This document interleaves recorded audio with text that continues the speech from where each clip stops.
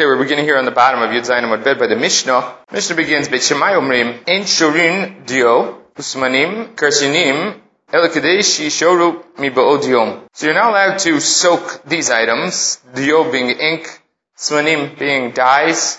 Karshinim from Rashi sounds like some sort of animal feed, bean of some sort, or it's others translate it as an alkaline plant. El Kadesh Yishoru until they dissolve Mi Ba'od Yom. They have to dissolve prior to the beginning of Shabbat. That's Beit Shammai's opinion. Beit Hillel Matirim. Beit Hillel says no problem. Beit Shammai Omrim, can't put bundles of wet flax into the oven. El Kadeshi Avhilu Mi Ba'od Yom. Till they become white before Shabbat, the onset of Shabbat. Rashi and Tosafot say that it's Kadeshi Litabein. You're trying to whiten the flax, and that's why you're putting them in there. There are other opinions, like the Rivo suggests that the reason you're putting them in there is to dry them out. There's wet flax, and you're trying to dry them out beforehand. Ella, veloet tzemer liyore, can't place wool into the cauldron, into the kettle. El kadeshi glota ayin, unless the color takes hold, the dye takes hold prior to the Shabbat. Beit Hillel matirim, in all these cases Beit Hillel says no problem. Shammai omrim im porsim mitzudot chayav ofot v'dagim. One may not set out traps for animals, fish, birds. El kadeshi tzodu mi ba'od yom, unless they trap during the day prior to Shabbat. Beit Hillel matirim, in that case Beit Hillel says no problem. Tosafot quotes the Yerushalmi. How is he sure that it's going to capture before daytime? They put it in the forest where there are lots of animals, trap that only has room for one animal, that they can be pretty sure that it'll work before Shabbat comes in. Beit Shammai omrim, ein mochrim lenachri, ve'en to'anim imo, ve'en magbin alav, el kadesh yagil ha'makom ha'karov. One may not sell an item to a nachri, you may not help load onto his donkey, ve'en magbin alav, and you can't load him up with any merchandise or items, unless he can get to a place close by, meaning a place that he needs to get to prior to the onset of Shabbat. Rashi says, the Nirak Misayel Alich b'Shabbat. Looks like you're helping him to carry these items on Shabbat. Beit Hillel Matirim, you do this all the way up to the moment before Shabbat. I mean, even if you've sold it to the Nachri, so it's not even your item anymore. It's no problem for the Nachri to take an item that he bought from you. Problem is that it looks like he's doing work on your behalf. That one may not give skins to the tanner to work them. One may not give them to a non-Jewish launderer. Unless all the working completed before the onset of Shabbat. Beit Hillel says you can give it to him right before sunset. They were machmir on themselves, and they were noheig sheyunodim klei lavan lekoves nachrish lo sheyamim kodem leShabbat. They used to give white clothing to the non-Jewish launderer 3 days before Shabbat. White clothing took longer to launder. V'shavin elu v'elu shetoanim korat beit avad v'igulei agat. Beit Hillel and Beit Shammai agree that when it comes to these items, you're allowed to do them right at the onset of Shabbat. And that is to put the korot, the heavy beams, on the olive press, the igulei agat, and the round weights on the grapes. In both of these instances, and as Rashi explains here, and the Gemara is going to explain it later, what we are worried about is malacha de'oraita. When we're talking about malacha that's mina Torah, then we don't want you doing that right before Shabbat and letting it roll into the Shabbat. Because if you did it on Shabbat, you'd be chayav chatat. So we don't want you doing it right before Shabbat, because then you're going to come to do it on Shabbat. Where we're dealing with items that only meet the Rabbanan on Shabbat, then if you do them right with onset of Shabbat, we're not so worried. Because even if it went over into Shabbat, you won't be in violation of the Rabbanan. So as Rashi points out over here, these two pressings are only dinei de Rabbanan. Because when you put the korot on the Beit Avad, in the olive press, you put the heavy beams down, and with the igulei gat, when you put these heavy, round weights on the grapes, they've already been pressed. The grapes have already been stomped on, and then after they've been stomped on, they bring the pile together in the center into a circle, and then they press the weights on them to press them again, or to get the residual out. So the pressing, the main Isur of Dash has already been done, which is to separate the liquid from the solid. That's already been completed because you stomped on them. With the Beit Abad, with the olive press, they've already ground the olives. They milled the olives to get the juice out, and then afterwards they put them into the press to get the residual. So in both these cases, the Iker Malacha Dash is to separate the liquid from the solid has already been done. What's left here is an Isur D'Rabbanan, and therefore Beit Shammai and Beit Hillel agree here that if you did this right before Shabbat, it's okay. That is permissible. Because everything happens by itself. It's all working by itself, it's all happening by itself, and therefore it's permissible. Now there are a couple of things. Tosafot actually lays out principles that are being used here in order to explain what's happening here. Ein mochrim lenachri. If you look at there's a Tosafot on the previous Amud. Ein mochrim lenachri. Afagav. Di abiduhu b'Shabbat lo mechayev chatat. Even though over here, by the selling it to the nachri, if you did this on Shabbat, you wouldn't be chayev chatat. Mikol makom, me'achar she'nachri mechamer. O oseh b'Shabbat b'yadayim, davar she'Yisrael asur min haTorah, gazru rabbananim chashecha. So that's the first principle. If the non-Jew is doing something that you yourself couldn't do on Shabbat, and he has to actively be involved, then the Rabbanan said, don't do that right before Shabbat. Because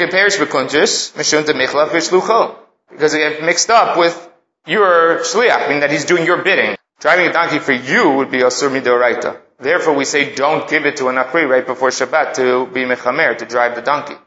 Because it would be asur for you, he's doing it biyadayim, and therefore he might get mixed up with doing work for you on your behalf. Aval, b'hanach dvarim dereisha, she'en oseh b'Shabbat isur biyadayim, lo gazru, idlav mechayev chatat. So for instance, by giving the skins to the tanner, why is there any problem there? He's not doing an Isur b'yadayim. He puts them into the chemicals, he puts them into whatever it has to do to cure the skin, and it's all done. So Nachri is not doing it b'yadayim. So over there, Tosafot says, there the Isur is because if it was done on Shabbat, it would be an Isur chatat. Therefore you may not put it in before Shabbat. So the two principles that he's laying out for this Mishnah are, one, if you would be chayav chatat on Shabbat, you may not ask the Nachri to do it right before the Shabbat, going into the Shabbat, because of the risk that he might come to do it on Shabbat, even though it'll happen memela on Shabbat. The number two thing is, if you involve a non-Jew, if the non-Jew has to do the work biyadayim, he has to be actively involved, then it's problematic because we would get mixed up bishlucho, as if he's doing your work, and since he's actively involved in the process, we don't allow you to do that coming into Shabbat. It has to be something that's asur min haTorah, that the nachri is doing, that if you did it, it would be asur min haTorah. If he does it biyadayim, you can't do it. Because that'll explain basically what we laid out over here. Alright, so that's the two principles that Tosfot lays out. The other thing Tosfot mentions here, which is important, Rabbeinu Tam says this in a number of places. It's an interesting Rabbeinu Tam. He says it here, he says it in Avodah Zarah.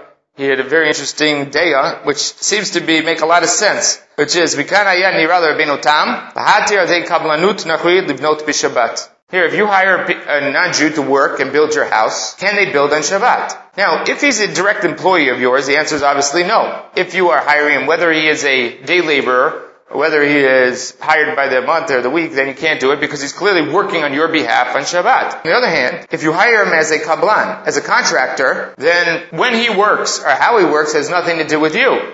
You've now given it all over to his hands. You're paying for a finished product that is up to him to take care of. You're not directly hiring him to do work on a specific day or any specific type of work. You're hiring him to have a finished product and you're paying him for that. How he chooses and when he chooses to do that, that's his own issue. That's his own business. And therefore the Rabbeinu Tam suggested that hiring contractors would be mutar, which we don't do today. And the Rabbeinu Tam has strong arguments here. The Tosafot deals with some of the proofs that he brings and the rejection and the support of those proofs. But then at the end, it's a very interesting line in the Tosafot. The Rabbeinu Tam paskin like that, and in Avodah Zarah it's much more explicit. Here he has one line. He says, Rabbeinu Tam, Nami, Shebana et Beito, when he built his own house, Lo samach al tshuvato v'lo ratzah lahatir. He was not sumech on his own chiddush to allow that a kablan, that a contractor could build on Shabbat, and he was not willing to allow that to happen, that he would not build in that manner, and that's the way we paskin, that even with the contractor it's problematic unless it's chutz l'tchum, unless it's outside of the tchum Shabbat where nobody will know that he's doing it.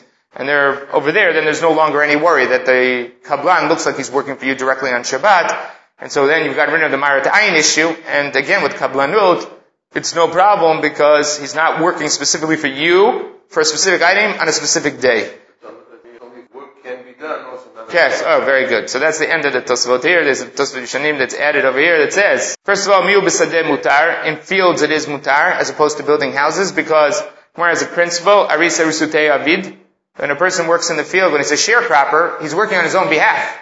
Because he is a sharecropper. He gets a portion of the field. And so he's not working for you, he's working for his benefit. The 20 or 40% that he gets out of the field, that's why he's working. He couldn't care less about you. He has to pay you because he needs the field. But he's working on his own behalf. And there it's well known that people are sharecroppers. So there's no question over there. But like David just said, when you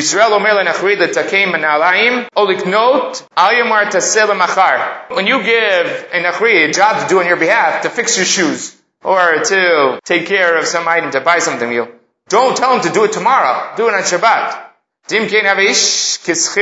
Because then he becomes like a day laborer for you. You do it when you want. If he chooses to do it on Shabbat, that's his choice. As long as you're not directing him or forcing him to do it on Shabbat and do the malacha on your behalf. That's why important here, it's less common in Israel, but in Chutz La'aretz it's much more common. People, for instance, with a mechanic, want to drop their car off before Shabbat and pick it up on Motzei Shabbat. If you drop it off 2 minutes before Shabbat and pick it up 2 minutes after Shabbat, it's clear that he did the work on Shabbat. He has no choice. You have to give him the option to do the work. If you drop it off 2 hours before Shabbat and he's too busy and he decides to do it on Shabbat, that's his choice. You gave him enough time to do it beforehand. How he chooses to prioritize and to do the work, that's his issue. But you have to give him the opportunity or the ability to do the work before the onset of Shabbat. Right, those are two very important Tosafot, I didn't want to miss them. Now we go back to the Gemara. Mantana, netinat mayim l'dio, zohi shriatan.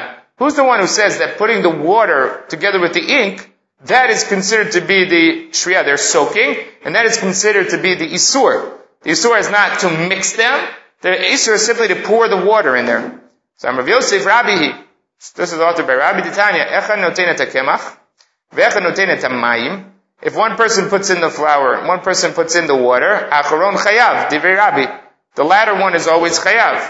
Rabbi Yossi, or Rabbi Yossi Rabbi Yehuda, omer enu chayav ad shegavel. You're not chayav until you need it.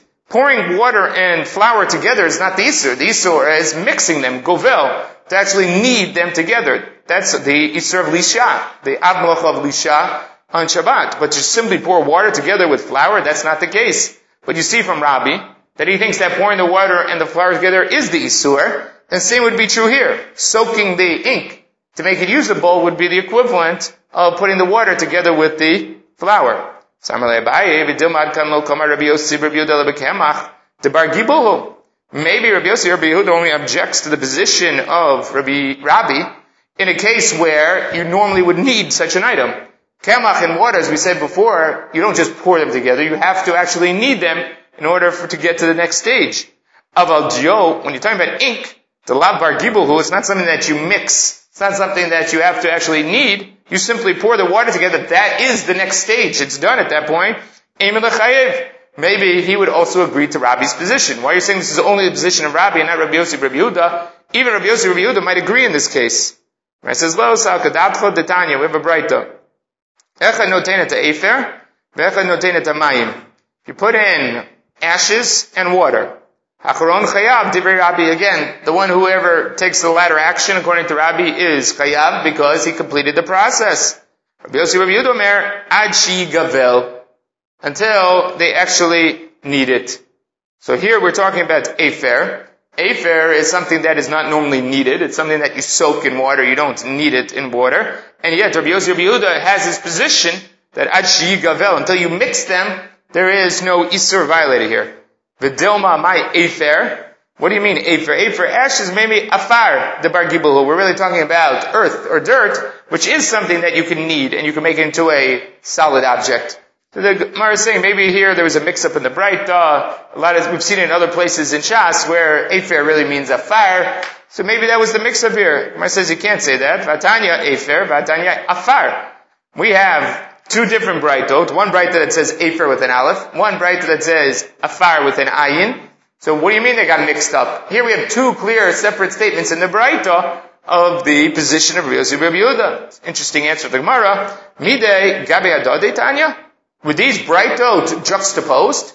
Who says that these Braitot were authored by the same person? We have Braitot of Rav Oshia, we have Braitot of Rav Chia. Maybe one Braitot was from the school of Rav Chia, one was from the school of Rav Oshia, and the two of them are saying the same thing, afar. One of them, when it said Efer, really meant afar. You can't question two Braitot and say the Braitot are problematic unless you know that they have a similar origin over here. Since they don't necessarily have a similar origin over here, maybe they're from two schools and they both mean afar. You can't prove anything to me about Rabbi Yossi and Rabbi Yehuda's position based on these Braitot. Putkim mayim ligina erev Shabbat im chashicha. Umitmalat v'olechet kol hayom kulo. You're allowed to open up the water chute or the water channel into the garden right before Shabbat, and then it'll fill for the entire Shabbat. You're allowed to let the water continue to flow and to fill the area over Shabbat. Also, menichim mugmar tachat hakelim.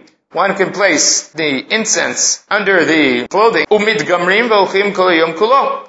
And you can have them go the entire Shabbat. So here, when they used to launder, in order to deodorize the clothing afterwards, they used to place this incense under it and leave it there. And the incense used to deodorize the kelim, and here you put it on right before Shabbat, and you let it go through the whole Shabbat. Menichim gafrit tachat hakelim, and one can place pitch under the kelim utensils here. Here we're talking about silver utensils. Umit gafrim v'olchim kol Shabbat kula, and then they have the pitch under them the entire Shabbat. Rashi explains that this is silver in which you carve or etch pictures. And in order to highlight the pictures, what they used to do was they put pitch under the silver to blacken the silver, and to highlight the etching would not become blackened, and therefore the etching would then become pronounced, because it remained silver while the rest of the clay became black. And one can place eye ointment on the eye, and a bandage over a wound, and it can go ahead and be curative and work for the entire Shabbat. Aval, you may not place wheat inside of a watermill, unless milling is completed before Shabbat. My time. What's the reason for this? Because it makes a lot of noise. It's a principle in Shabbat called Abshamilta.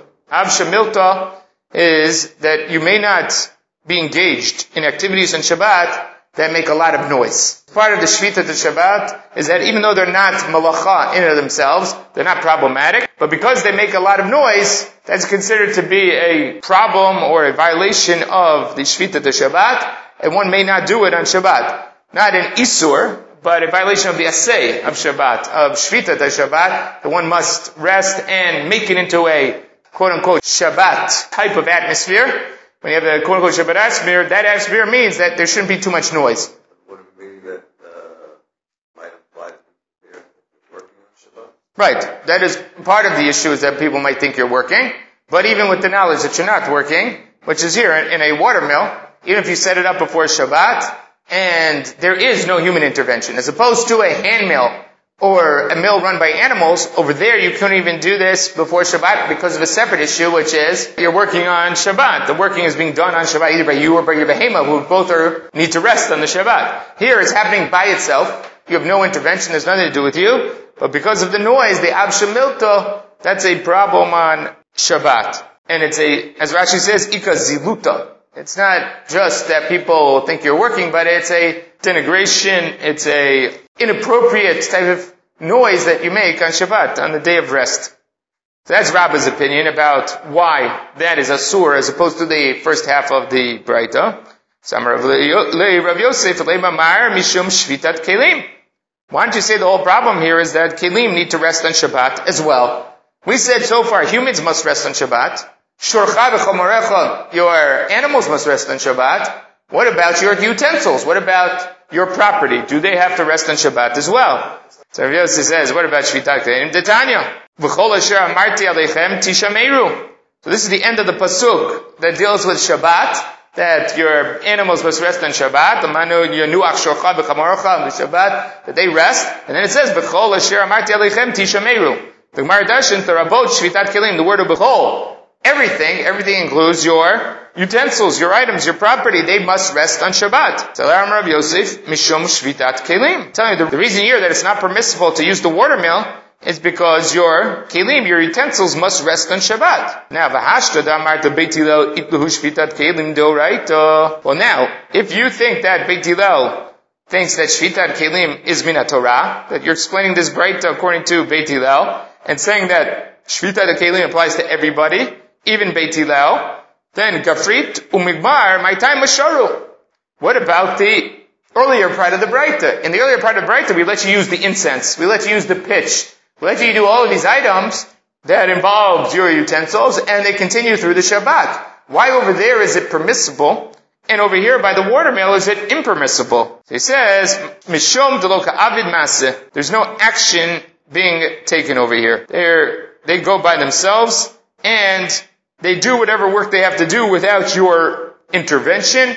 They aren't really active. It's a passive activity, we call it. The fire continues to burn, and that's it. The incense comes out, or the pitch blackens the item, but you don't have any really activity. With the mill is actually moving.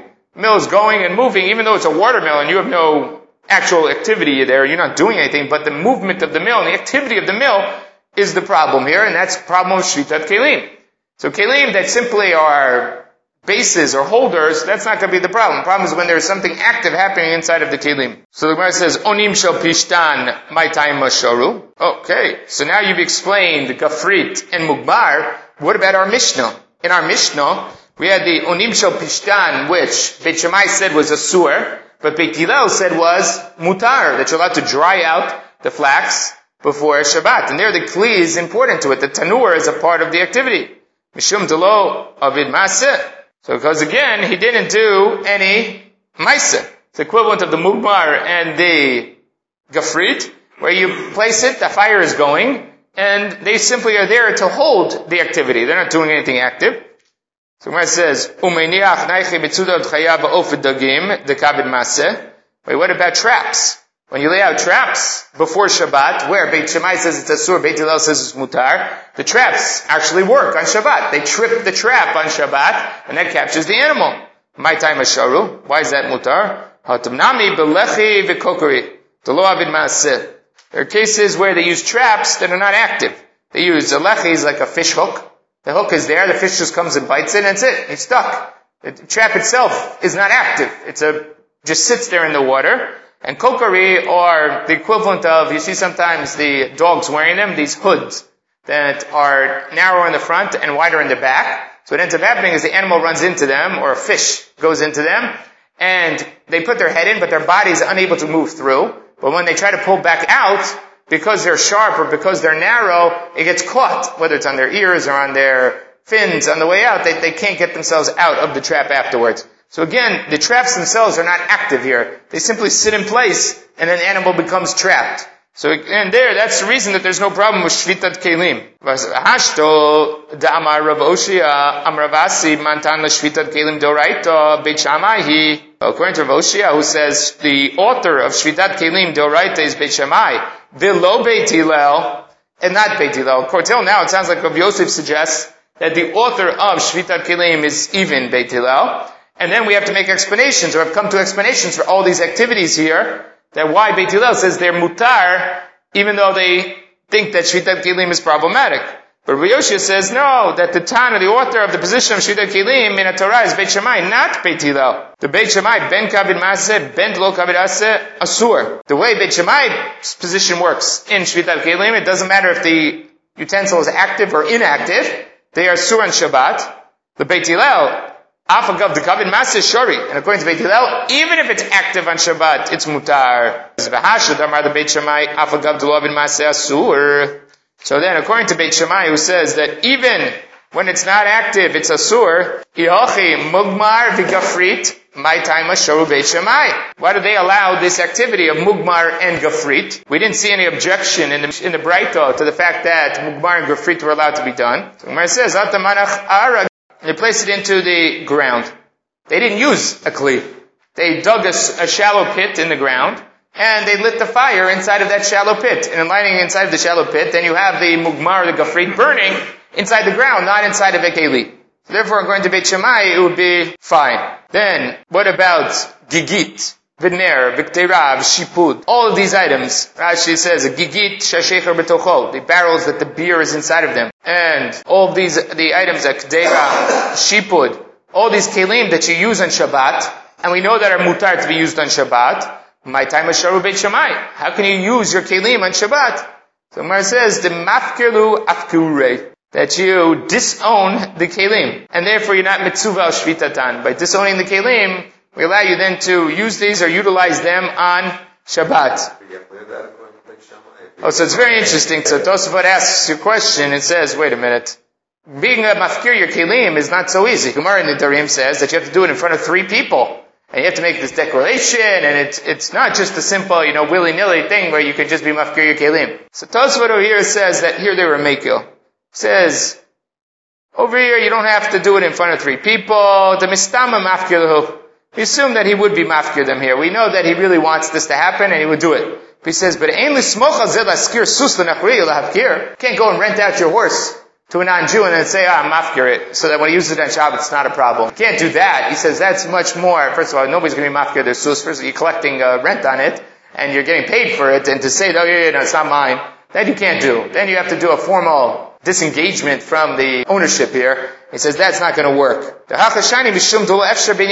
says, number one over here, you're trapped. Beit Shammai says you're trapped. How do you have a candle? You light your candles going to Shabbat. What are you going to do? Your candlesticks are burning through Shabbat. How can you do that? Or other activities, your k'deirah that you leave on the oven going into Shabbat. If it's done in a permissible manner, it's cooking, it's still being heated into the Shabbat. How do you do that? So since there's no other way to do it, we allow you to do it. And ain't davar for some. It's not a public activity. It's not something that where everybody else knows about it. It's your horse that's working out in the field that people know about. Whether your candle is working in the house or your lamp is working in the house, that nobody knows about, nobody's focused on. So Tosafot asks your question, says here we're mekil by hefker, to say, if he simply says, I don't want it anymore, that's enough, according to Beit Shammai. So now, what Shaul says, Tosafot over here, you can see Beit Shammai, says now, based on that reasoning, Hanaf Gimel Bavot Kamaita, the first 3 sections of the Mishnah, in Sharim Dio, Smananim Ba'onim U'Mitzudot, Avu Mishum Shvitat Kelim. The reason that you're not allowed to do them on Shabbat is because of Shvitat Kelim. According to Beit Shammai, the way Rav Oshi is explaining it, why Beit Shammai objects in those instances is because of Shvitat Kelim. But the latter half of the Mishnah, Mochrim Denachri, Orot Labdan, Bekelim de Kobeis, Lavi Mishum Shvitat Kelim. But there your Kelim are not involved. So what's the latter half of the Mishnah about? Time Dashi, Beit Shammai, Mishum Demichlach Lishtucho, like Rashi said. That over there we're getting worried that he's doing your bidding. And we don't want him doing your bidding in Melachot Oraita, because you might come to do it yourself. If you tell someone else to do it, you'll eventually end up doing it yourself. The Mishnah will be divided up into 2 reasons. The first half of the Mishnah because of Shvitat Kelim. The latter half of the Mishnah because of Shlucho. It looks like the Nachri is doing your activity. Now in terms of Sakalocha, it's interesting, there's a machloket in the Tosafot here as to how we paskin. So if you look, Hashadam Rav Oshi, it's the last Tosafot on Yud Chedem and Aleph. Omer Rabbeinu Tam. The Hilchah took Rav Yosef. The halacha is like Rav Yosef that says the problem here is Shvitat Kelim. To Muki Breita ke Beit Shammai. Because he can set up the Breita like Beit Shammai. To have Rav Oshia, Kai Kavate. Because Rav Oshia is like him who says that the problem here is Shvitat Kelim. It says you have Rav Yosef and Rav Oshia. So you have an Amora and then a Tana who are both saying that the problem here is Shvitat Kelim. Ulfize, according to this, Rechaim Mutarim. Then you can use the mill. The water mill on Shabbat would be mutar. To the day, Beit Hillel Shari. Because according to him, Beit Hillel would say that's totally fine. There's no problem with Shvitat Kelim. Afilu Heichad de Kabid Masse. Even if it's active. V'lo chayish l'shmat kol, and he doesn't worry about this avsha milta. He doesn't worry about this noise issue on Shabbat. So basically, what Tosafot is explaining here is that the machlok between Rabbah and Rav Yosef of how they explain the Breita. Rabbah said the problem in the Breita with the milling is that it makes noise. Rav Yosef says the problem in the Breita is that it is shvitat kelim, that the kelim are active on Shabbat. So Rabbeinu Tam says, now, I have Rav Yosef saying the problem is Shvitat Kelim. I have Rav Oshia saying the problem is Shvitat Kelim. That must be the halacha is Shvitat Kelim. But we don't pass them like that, because that's Beit Shammai. We pass them like Beit Hillel. If we pass them like Beit Hillel, you can mill on Shabbat in a water mill, no problem.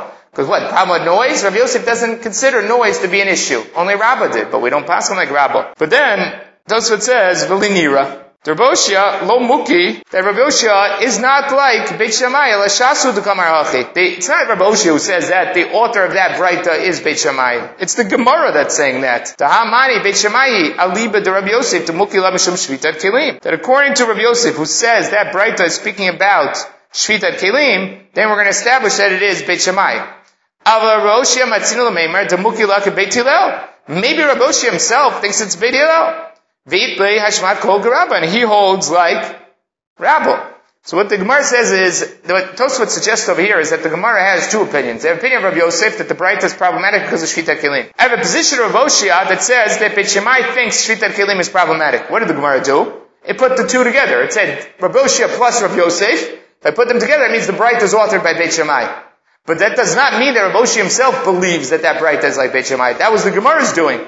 But Rabbi Yoshi himself might hold that Braita is according to Beit Hillel. And the problem in there is, as Beit Hillel says, is because of Shmat Kol. Because like Rabbah. So I have no proof from here that Rabbi Yoshi is supporting the position of Rabbi Yosef. The Gemara thinks that, but Rabbi Yoshi himself, we don't have a proof to that. And therefore, B'chein Pasak Rach. And therefore, the Rabbeinu Chanan was passing that way. That we time along to Rabbi Oshaya, that we pass like Rabbi Oshaya, that Shvitat Kelim is a problem of Beit Shammai. Umuta b'ashil kelim v'nachri. You can lend out things to a nachri. Ve'en l'chush b'mashiyah sebo. Machri malacha. You can lend out your kelim to a non-Jew, and he can do whatever he wants with them, because there's no din of shvitat kelim. Aval behemto asur. Your animal's asur, because there you're chayav in shvitat behema, as opposed to shvitat kelim. But, if we do say the halachas of Moshe, we have no proof that he doesn't hold of avshamilta. And therefore, we do paskin, that's the way we do paskin halacha, that avshamilta is a problem on Shabbat. And anything that's a noisy activity on Shabbat, one is not permitted to do on the Shabbat. So the watermill then would be asur. You see, Machloket and Tosafot, whether the halacha avshamilta is a problem, we paskin, and Tosafot concludes that avshamilta is a problem, even according to the conclusion of this Gemara here. Right now, continuing in the Gemara, we now are going to enter into a area that is some of the fundamentals of issues of Shia, leaving items on the fire going into Shabbat, cooking on Shabbat. Who's the author of this Tosefta? Lo tmeleh yishak dera asisiyot b'tor misim. A woman should not fill up a pot full of these, as Rashi says, minei kniot, that they are these, whether the legumes or some sort of item that requires heavy cooking. Termisim are lupines, asisiyot are pounded wheat or peas, or according to Rashi, some form of kidniot. V'taniach l'toch hatanur, erev Shabbat im hashecha. She can't put them in. Im natnan, if she did this, the motzei Shabbat asurim k'dei she'asu. If she did do it, then she may not benefit from them, may not take them out of the tanur on motzei Shabbat and use them. El k'dei she'asu. You have to have enough time post Shabbat that you could have done this. Because we don't want you benefiting from malacha that was done on Shabbat. Kiyotzibo. A baker should not fill up a pot full of water Erev Shabbat Mashecha, on Erev Shabbat, right at the onset of Shabbat, in order that he have hot water on Motzei Shabbat in order to bake with. If he does do so, the Motzei Shabbat Asurim K'dei She'asu. On Motzei Shabbat we penalize you and say you have to wait until you could have done this whole malacha after Shabbat. So who's the author of this position? Somebody says, Lema Beit Shammai. This sounds like Beit Shammai, which is a problem of Shvitat Kelim. Your Kelim are doing work on Shabbat, and that's the problem over here. Below Beit Hillel. Beit Hillel says Shvitat Kelim is fine, so they should be allowed according to Beit Hillel. The Gemara says, Afilu Tema Beit Hillel. Even Beit Hillel will agree in this case. Gezerah, Shema Yichate B'Gechalim. Maybe you will stoke the fire. So here we introduce something that's very important, which is Beit Hillel agrees to Beit Shammai in these instances, which is we have a difference in opinion between Beit Shammai and Beit Hillel. Beit Shammai says Shvitat Kelim, Asur, is mandatory on Shabbat. Your Kelim cannot be involved in any malacha on Shabbat. Beit Hillel says Mutar. That means that technically anything that you put in place right before Shabbat, as long as the malacha works by itself, going into the Shabbat, Beit Shammai is going to say Asur, Beit Hillel is going to say Mutar. The exception to that rule has to do with cooking. The exception to the rule is that cooking, and that is because of exactly what Beit Hillel says here, Shema Yechateh B'Gechalim. You might stoke the fire. We have an extreme fear that if you see going into Shabbat that it's not working what you want to happen, you're going to stoke the fire in order to increase the heat in there, and to have whatever you want to accomplish happen, and Beit Hillel agrees that we worry about going into Shabbat. Therefore, in these instances, where you want the water to stay hot through Shabbat and be ready on Motzei Shabbat, you want the Turmisim and Ashsiot to be done after Shabbat, you want the heat to be sufficient that they cook. If it's not, what are you going to do? You're going to stoke the fire to ensure that they cook faster. That, even Beit Hillel agrees, we have a chashash for, and we're not going to allow you to do going into Shabbat. Where it says, Yochim, Mugmar v'Gafrit, Nami Ligzor. What happened to the incense and to the pitch? We said before you're allowed to have them deodorize the clothing or blacken the silver utensils. How come those are allowed? That's on a fire. So why don't you go zero over there for the same problem? Shema yichateh b'chalim. When it says, Hatam lo machtiluhu, nobody stokes that fire. Dimachtik salik v'hu kutra. This is a very, very delicate and gentle process, which is that you need the clothes to be deodorized, but what you don't want to happen is smoke to come up. Smoke comes up, black smoke comes up there, you're going to ruin the kalim, you're going to ruin the clothing that's sitting there. So you want them to deodorize without any black smoke coming up. Bakashilu, and that will ruin them. The same thing with the silver. They have to burn at a very specific rate. If you stoke the fire, you risk making them burn faster or cause black smoke to come up, and if that's the case, you're going to ruin them. What about our Mishnah? Onim shel pishtan. What about the bundles of wet flax in our Mishnah? Nami ligzor.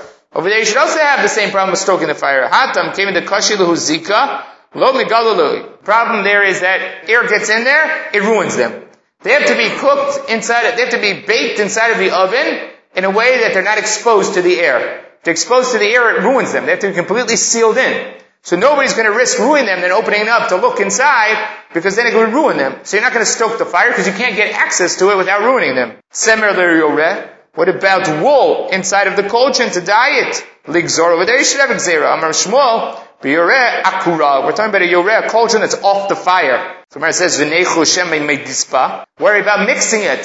So this is another important principle in cooking on Shabbat, that megis. Mixing is the equivalent of cooking on Shabbat. Because you increase the process of cooking by mixing it. So for instance, this happens all the time, if you have a cholent, that is on the crock pot. If you open up the cholent on the crock pot and you want to take out from that cholent, unless you scoop off the top of it, it is a sewer because you're mixing it while it's ala ish, while it's on the fire, and that's considered to be a problem of cooking on Shabbat. Megis ala ish in Shabbat is the equivalent of bishul b'Shabbat, and one may not take items out of a pot on the fire on Shabbat. You have to remove them from the fire before you take items out. Before you scoop the food out, because you're going to come to mix it while you're scooping the food out. Again, unless you skim the top off, which in most cases most people don't do when they're serving, whether it's soup or it's cholent. They mix it first and then they serve it, because otherwise you're just going to get what's on top there, not the entirety of the dish. So megis is a problem. So over here too. So he took the cauldron off the fire to dye the item, but he could still mix it in order that the dye will take better. So that will be a problem of bishul on Shabbat. So bakura v'tucha. That not only is it off the fire, it's sealed. It's sealed up on top. They used to put some sort of seal on the top of the item to keep the heat inside, and therefore your access is blocked. So since your access is blocked, nobody's going to go undo the seal and then go mix it on Shabbat. Even though, and this is an important exception, that if you sealed it up and the question was whether you're going to stoke the fire or not, people will break the seal to stoke the fire. They will not break the seal in order to mix. So this is an important thing. How worried they were about stoking the fire was an activity that seems to be very common and something that people were anxious about. And they would do it. Like without thinking, they would do it. I'm assuming because getting fire and getting fires lit and having things stay hot was very difficult in their day. So to stoke the fire was something that was very important. To keep things lit and hot was very important, and therefore stoking the fire is something that we worry about, even if it's sealed. We're going to see that in a second. Over here, once it's sealed, to mix the pot, that the guy will remember. By the time he's done doing the seal, remember it's Shabbat, he won't do it. But for Shema Yichateh b'Chalim, we still worry about it even when it's sealed. And we're going to see that in 1 second in the Gemara. Alright, so next, the Gemara says, Vashta marmar, Gzeira Shema Yichateh b'Chalim. Once we introduce this concept of stoking the fire, then Haik Deira Chaito. If you have a pot full of raw meat, you can put it onto the fire right before Shabbat and not worry about it. My time. Since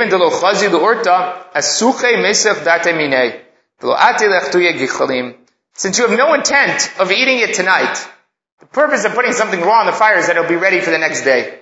Ready for the next day, nobody's going to come and stoke the fire because there's plenty of time to cook. There's plenty of time to be ready. Stoking the fire is when there's a certain amount of anxiety about it. You want it ready for now, and it's not cooking fast enough. The heat is not high enough. In those areas, we worry about Shema Yichateh Gichalim. But in instances where you put raw items onto the fire, there you have no intent of being finished tonight. There it's fine. Therefore, Bashil Shaper Dami, and it'll cook over that period of time without any problem. Bashil velo Bashil Asur. If it's partly cooked, then it's Asur. Partly cooked is because the assumption is that it's going to be ready for tonight. And since it'll be ready for tonight, then you're going to go stoke the fire in order to accelerate the cooking so that it's ready for your Friday night meal. Now, Tosafot points out, when we see bashil below bashil, tzarich lamar tulavi k'machal ben dusai. Has to be below the threshold of machal ben dusai. Machal ben dusai is the threshold for cooking on Shabbat. If it reaches that point, then you're ready considered to be cooked on Shabbat. It's machloket arishonim, whether that means 1/3 cooked or 1/2 cooked. Or if the item is cooked beyond that point, there's no longer an Isur Bishul Midoraita in terms of solids. And after that point, you could leave it on the oven, because then, even if you stoked it on Shabbat, technically you would not be increasing the Bishul, because it's already Mivushal. So there, it has to be below that threshold, but partly cooked and not totally cooked, where it could be ready for tonight. There we worry about Shemi Chalatei B'Kalim. So now, what's the solution to that problem? There's a solution for a cholent as well, which is that if you put up the cholent right before Shabbat, you don't have a problem, because everything's raw in there. You don't expect to eat it beforehand. If you put up the cholent very early on Friday morning, then everything's cooked. By the time you come into Shabbat, technically it's cooked, and it just continues to cook through the Shabbat. It's already past Machal Ben Dusai. But if you put it on like an hour or two before Shabbat, then you do run into a problem where it could be ready for Friday night. And we have the problem with Shemi Chatei B'Kalim. So the suggestion, and this is what the Gemara says here, V'shadi Begar Machaya Shapir Dami. You put in one limb, you put in one aver raw, put in one piece of meat right before Shabbat, that's enough. As long as you throw in one raw item right before the Shabbat, that means the person's Mesiach Dat. He doesn't have any intent to use it anymore. If you put something raw in right before Shabbat, we know that you're not going to use it Friday night, and therefore the whole Chashash Hashem Yichatei B'Chalim goes away. Anything that exposure to the air is problematic for, people do not open up. Hai Bisra the Gedayo, the meat of a goat, visharik, and the oven is sealed, shapir dami. That you can put on before Shabbat, and we don't worry about it, because you won't break the seal to stoke the fire, because you'll ruin the roasting of the gdi. The barcha, on the other hand, if it's a large animal, like ayil gadol, large ram, velo sharik, and it's not sealed the oven, asur. There it's asur because you will come to stoke the fire in order to have it cook. Because there you don't have either of them. Exposure to the air is not problematic, and it's not sealed. Question is, where do you have one of them? Tigdaya velo sharik. You have a goat in there which will be affected by exposure to the air, but it's not sealed. Or the barcha v'sharik, or you have a large ayol, a sheep, a ram that's in there that won't be affected by air exposure, but it's sealed. Is that enough to stop you from stoking the fire? Rav Ashi Shari, Rav Ashi says it's fine. Rav Yirmiyah Midifti Asir says it's Asur. All the Rav Ashi the Shari, according to Rav Ashi, says it's Mutar. Hatznan, we have a Mishnah coming up. Insulin, basar, batzal, ubeitza. You're not allowed to roast meat, onions, and eggs. Elakadeshi tzol mi'od yom, unless they're roasted before Shabbat, the onset of Shabbat. So hatam, the barcha v'lo sharik. That's a case where exposure to air does not affect them, and it's not sealed the oven. Therefore it is asur, even according to Rav Ashi. So Igadamre, the dayo ben sharik, ben lo sharik shapir dami. So some say that this is the way to phrase it, that when it's talking about a goat, whether it's sealed or not sealed, it's okay, because the exposure to the air is going to ruin it, nobody's going to open it up. The barcha nami, even by an ayol gadol, visharik, and it's sealed, shapir dami, because it's sealed.